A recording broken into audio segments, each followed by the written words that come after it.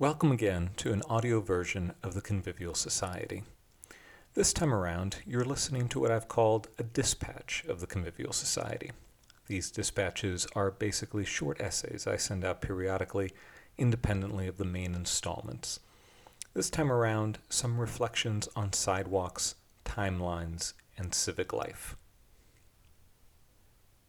When the timeline becomes our sidewalk.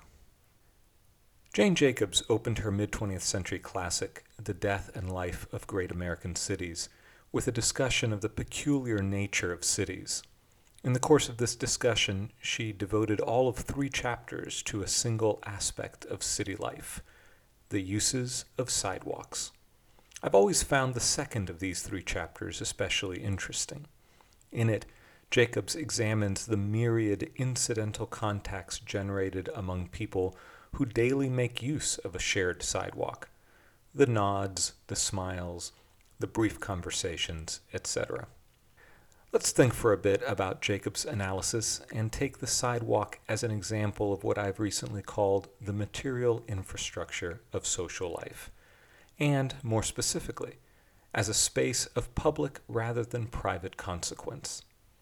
As Jacobs observes, the point of the social life of city sidewalks is precisely that it is public, bringing together, as she puts it, people who do not know each other in an intimate private social fashion, and, in most cases, do not care to know each other in that fashion. In other words, Jacobs is describing the multiple, usually brief and inconsequential contacts people who live on the same city street will have with one another over an extended period of time. These contacts are mostly with people who are not necessarily part of our circle of friends, but who, because of these contacts, become something more than mere strangers. And that seems like a crucial, often ignored category, because it informs, as Jacobs recognizes, whatever vague understanding we have of the public writ large. Jacobs acknowledges, of course, that, taken separately, these contacts amount to nothing. But the sum of such contacts, or their absence, becomes absolutely consequential.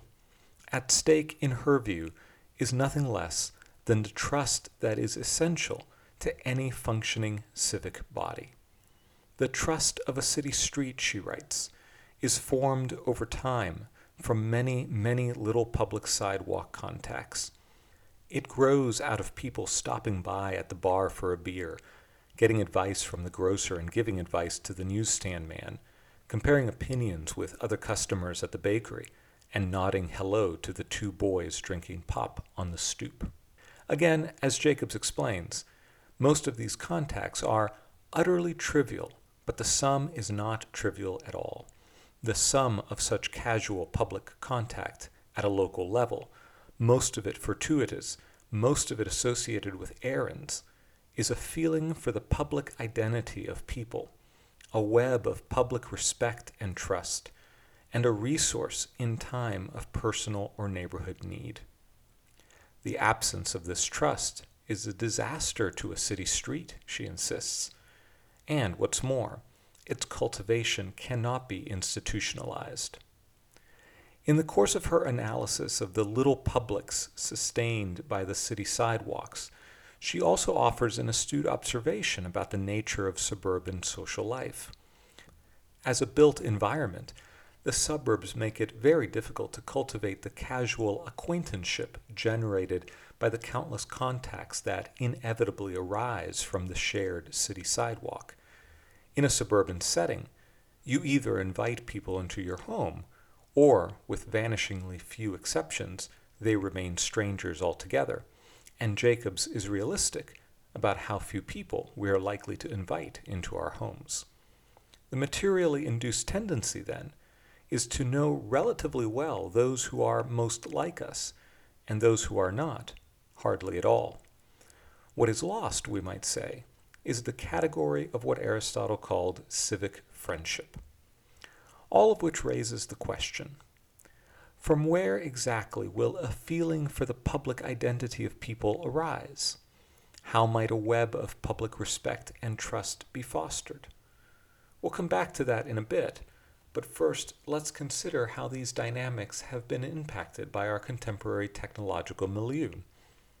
On this score, I'm particularly struck by the degree to which we are encouraged to displace or outsource the sort of micro-interactions which generate the human contacts Jacobs finds so valuable.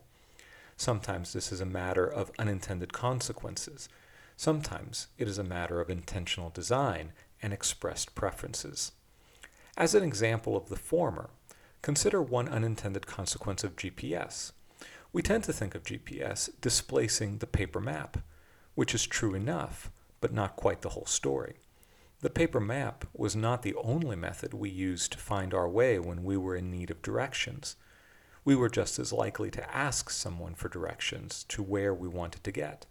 And if it happened that I lost my way, or that my directions proved inadequate, I'd likely pull over or stop someone to ask directions. In other words, in circumstances where we would have had occasion to interact with another person, we now turn to a device. As an example of the latter, consider the move toward automated tellers, online banking, or self-checkouts in retail spaces.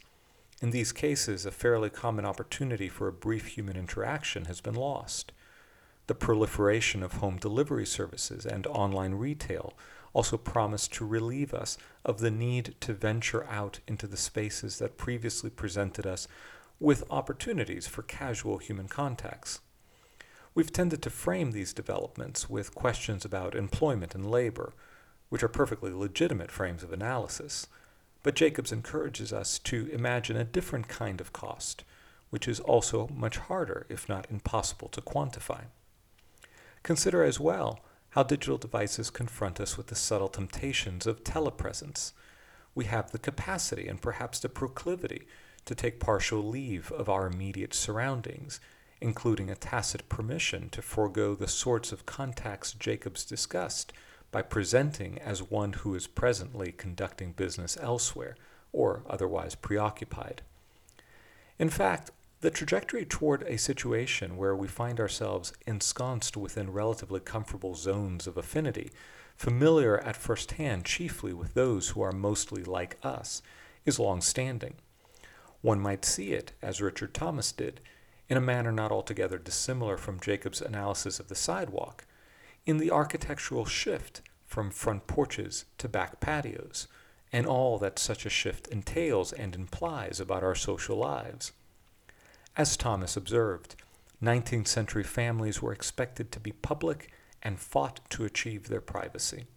Part of the sense of community that often characterized the 19th century village resulted from the forms of social interactions that the porch facilitated. 20th century man, he goes on to say, has achieved the sense of privacy in his patio, but in doing so he has lost part of his public nature, which is essential to strong attachments and a deep sense of belonging or feelings of community.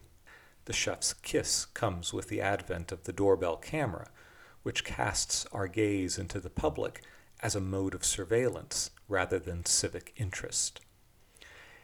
It's not that any one instance of these cases is significant or necessarily wrong. Rather, as Jacob suggested, it is the case that they become consequential in the aggregate. In other words, we should be attentive to the sort of people we become as a result of the mundane social liturgies engendered by our material environment, which we daily enact with little or no reflection. I should grant that Jacobs had in view not merely chance interactions, but recurring encounters with people who shared a city block over time and thus would gradually become familiar to one another.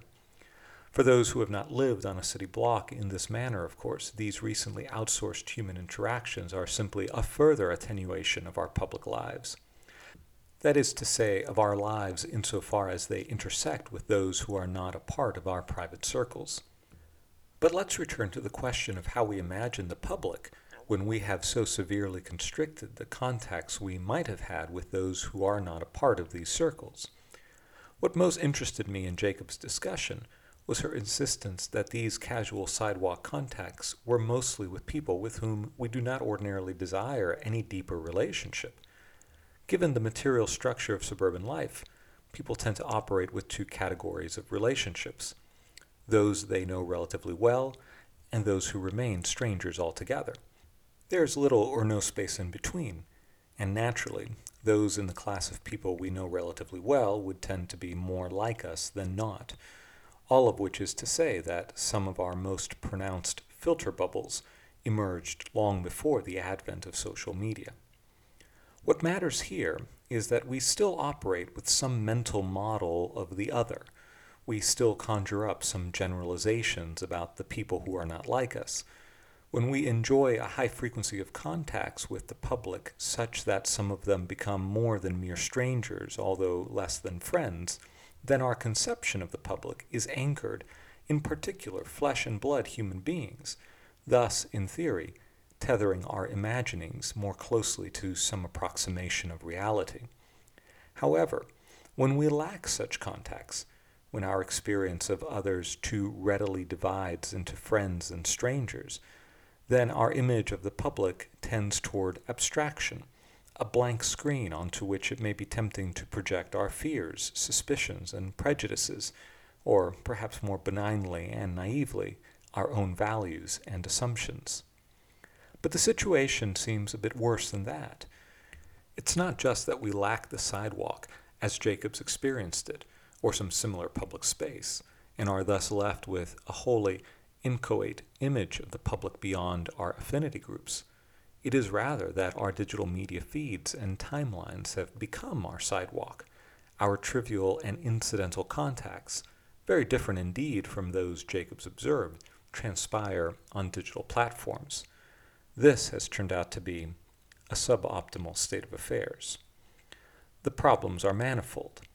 We are tempted to mistake our experience of a digital media platform for the full breadth of reality.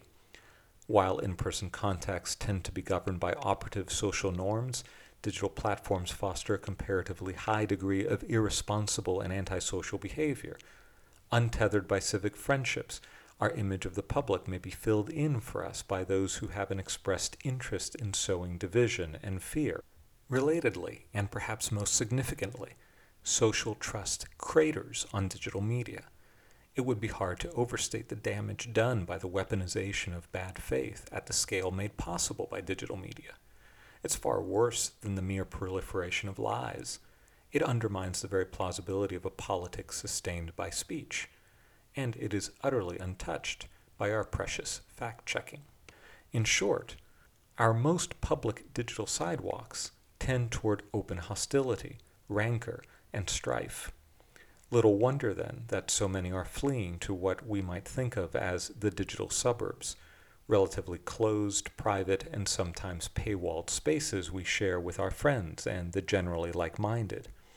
But I suspect this will do little for the public sphere that we will still share with those who remain outside of our circles, digital or analog, and who do not share our values and assumptions. Civic virtues, as it turns out, do not spring up out of nowhere. All virtues and vices arise from habits engendered by practices which in turn reflect the material infrastructure of our social lives. Right now it seems as if that infrastructure is increasingly calibrated to undermine the possibility of civic friendship, which brings us back once again to Ivan Illich staking his hope on the practice of hospitality. A practice of hospitality, he said, recovering threshold, table, patience, listening, and from there generating seedbeds for virtue and friendship on the one hand, on the other hand, radiating out for possible community, for rebirth of community.